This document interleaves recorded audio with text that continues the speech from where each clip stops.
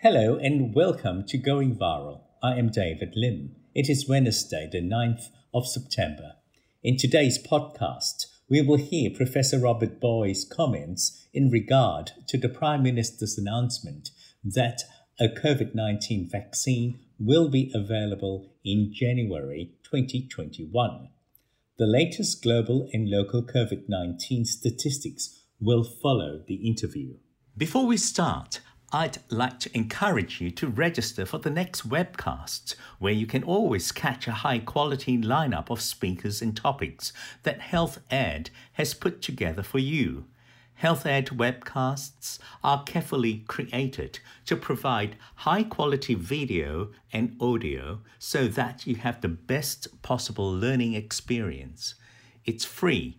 You get CPD points, and it's all delivered directly to the digital device of your choice, wherever you choose to be. Register now at healthed.com.au.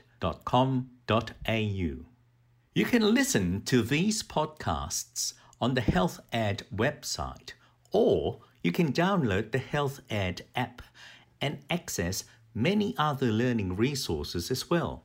Professor Robert Boy, could you tell us a little bit about yourself? Good morning. My name is Professor Robert Boy. I'm a paediatrician, clinician and an epidemiologist, especially concentrating on infectious diseases and vaccination. Professor Boy, we all read the announcement that the Prime Minister had said that the vaccine will be available in January 2021. What do you think of this announcement and the deadline? The AstraZeneca-sourced vaccine, which is produced in cooperation with Oxford University, is a very hopeful vaccine, but it is not yet confirmed as to be highly protective and safe. Those final details are awaiting the studies ongoing at the moment in South Africa, Brazil, the UK. So when we get clear information, evidence, data, we can be confident. But until that time, we can only be hopeful. What time frame are you looking at? Well, the results from the various trials should start coming in during October and November. So it may only be 6 weeks away before we know a lot more. Having said that, when you're dealing with a new vaccine, you may find some side effects that are so rare but still important that they don't come out until you've done post-marketing surveillance, until tens, if not hundreds of thousands of people have had the vaccine. There may be a very rare side effect that we may not be able to find even from the current phase 3 studies in 20 or 30,000 people. It is also mentioned that there was a possibility of using two different vaccines together. Robert, what do you think of that idea? I believe that the best approach is to have two doses of the same vaccine separated by 1 to 2 months. And so the CSL vaccine, which is made with the University of Queensland, is a protein-based vaccine. It's also very hopeful, but still more studies to be completed. That should be given one dose and then a second dose. And likewise, the Oxford vaccine should be given the same two dose. Likewise, the Oxford vaccine should also be given as the same vaccine each time. I had spoken to a common friend of ours, Dr. Gary Groman, this morning. He mentioned that there might have been some confusion between the terms efficacy and immunogenicity. Do you think that might have happened? Certainly in people who do not do clinical medicine or epidemiology on a daily basis, there's room for confusion. In the field, we all know that immunogenicity means making antibodies and maybe a T-cell response, but essentially making antibodies. And that may or may not be protective. Efficacy, it comes from phase 3 studies in tens of thousands, and that tells us whether disease is actually prevented. And that prevention can be 90 to 100%, or it may only be 50 or 60%, depending on how effective the vaccine proves to be. Now, again, of course, you need time to know how efficacious a vaccine is. Will that be something we will learn from the phase 3 trials? We'll learn preliminary information from the phase 3, which will be very helpful and which the TGA in Australia will pay very close attention to. But we won't have information about protection after 6 months, 12 months, 18 months. So that will require post-implementation phase 4 monitoring and very careful study. Robert, in a sense, you're telling me that it's possible that the whole of the Australian population, if not a large proportion of the Australian population, will be an experimental, real-life experiment. Well, I wouldn't go so far as calling it an experiment because the vaccine will not be licensed unless there's strong confidence in both its protective efficacy and its safety. And that will be based on tens of thousands of people. So once that phase 3 study, which you could call an experiment, is done, we'll have a lot more confidence. Okay. When we introduced 10 years ago the swine flu vaccine, we were in a similar situation. We were able to produce a vaccine within 6 to 9 months, and then we were able to use it and found it generally to be very safe and protective, but there were some rare side effects that we saw in children especially. Okay, so it's let's give it now because it's going to be safe enough, but we will learn along the way. We will, and we won't have perfect information when the vaccine is licensed, and therefore phase 4 work, where you do post-marketing intensive surveillance, will be very important. One of the conversations I haven't had a lot of is whom should not get this vaccine or any of these COVID-19 vaccines.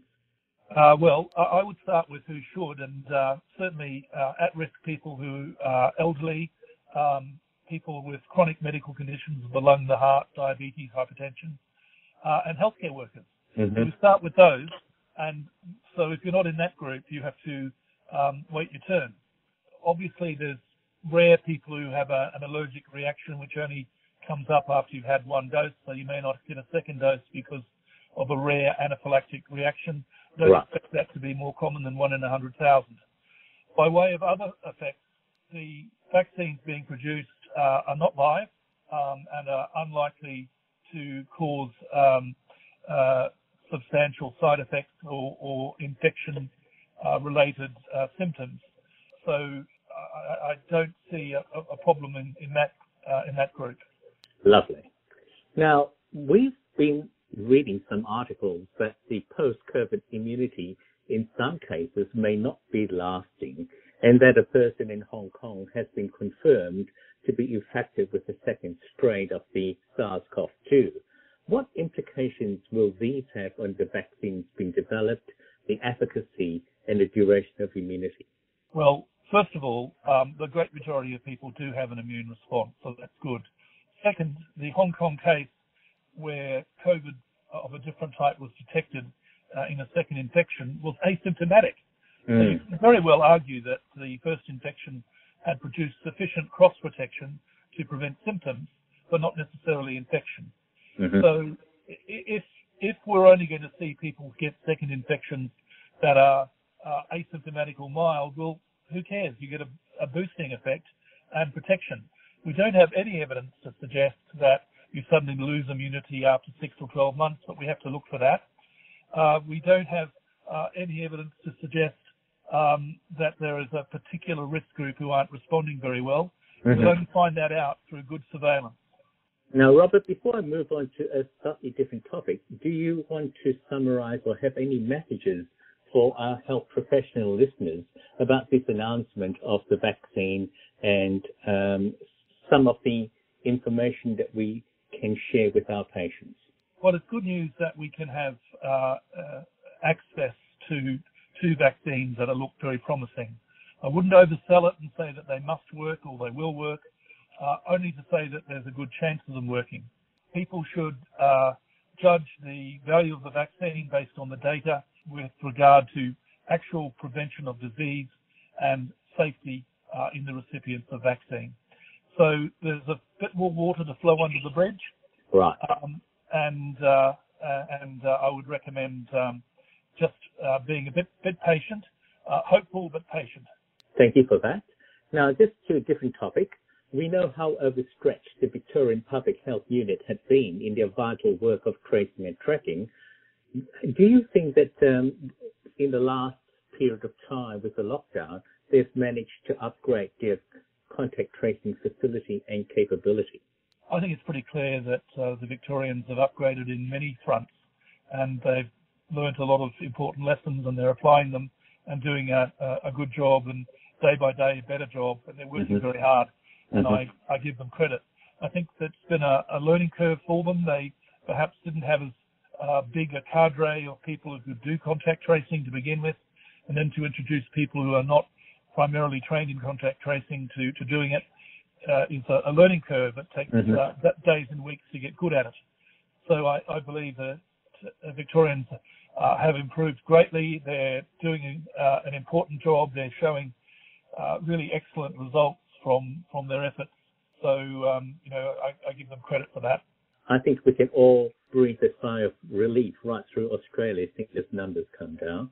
Yes, the numbers coming down is tremendous, and I just hope that their economy can re-spark and get going again. I mean, perhaps they can become a little more generous in who's allowed to work. I mean, single people working in the outside on mowing lawns are hardly a risk to the public, and I think it's yet again still a learning curve whereby more and more people who can be safely allowed to go back to work will be allowed to do that. Yes, we are all hoping for the same, that the economy will in fact kickstart. Now, to another question, Robert, nothing to do with that. It has become clear over time that children do indeed spread the SARS-CoV-2 virus, and possibly more than we thought. Firstly, why have we been largely spared from having hotspots in our childcare centre and only a small number in our schools? And secondly, does this knowledge change any of the advice we give to our parents with young children? Well, the good news has been all along that young children hardly ever get symptomatic infection. They can rarely get an intense inflammatory response that might occur in between 1 in 500 to 1 in 1,000 cases. So that's rare. It looks a bit like Kawasaki disease with intense fever, redness of the eyes and mouth, swelling of the hands and feet, nausea and vomiting, and abdo pain. But in the main, that's less than 1 in 500 cases of COVID in children. And it may occur in primary school children, maybe some early high school age as well. So, yes, they are potentially symptomatic. And yes, transmission can occur, but at a very restricted level. And so we've seen high schools where 2 or 3 people have been infected, and generally not more than that. And studies done in New South Wales following up a lot of outbreaks showed very little transmission occurring in school. Some out-of-school events where there's a lot of adults were actually more likely to promote spread than in-school events where it's mostly children. From an evolutionary point of view, there's evidence from other viral infections that young children may get the first viral infection relatively mildly, not influenza, but other viruses. And this might be a means by which children survive to become adults and to have their own children. But we really don't have a very clear explanation for why infection is still deemed to be uncommon and unlikely to transmit in children, especially in preschool and primary school. To an extent, there is a little bit more transmission in high school where there's a bit more intimacy between students. Thank you for all that information, Robert. And do you have any other final messages to our listeners? No, stay safe. Thank you, and you too. And have a very good day, Robert. Thank you for your time. From the Johns Hopkins Coronavirus Resource Center, we find that the global COVID-19 cases has exceeded 27.4 million. The USA has recorded more than 6.3 million cases, India more than 4.2 million, Brazil has exceeded 4.1 million, Russia more than 1 million, Peru more than 691,000, and Colombia more than 671,000 cases. Global COVID-19 deaths is recorded at 894,830. The USA recorded more than 189,500, Brazil nearly 127,000, India more than 72,700, and Mexico more than 67,700 deaths. Australia has reported 26,267 cases of confirmed COVID-19 and 781 people have died from COVID-19. In the past day, Victoria recorded 76 new cases of COVID-19 with 11 deaths. 216 patients are still in hospital, 9 are in ICU, and 13 are being ventilated. These figures are an improvement upon yesterday's. New South Wales has reported 9 new cases.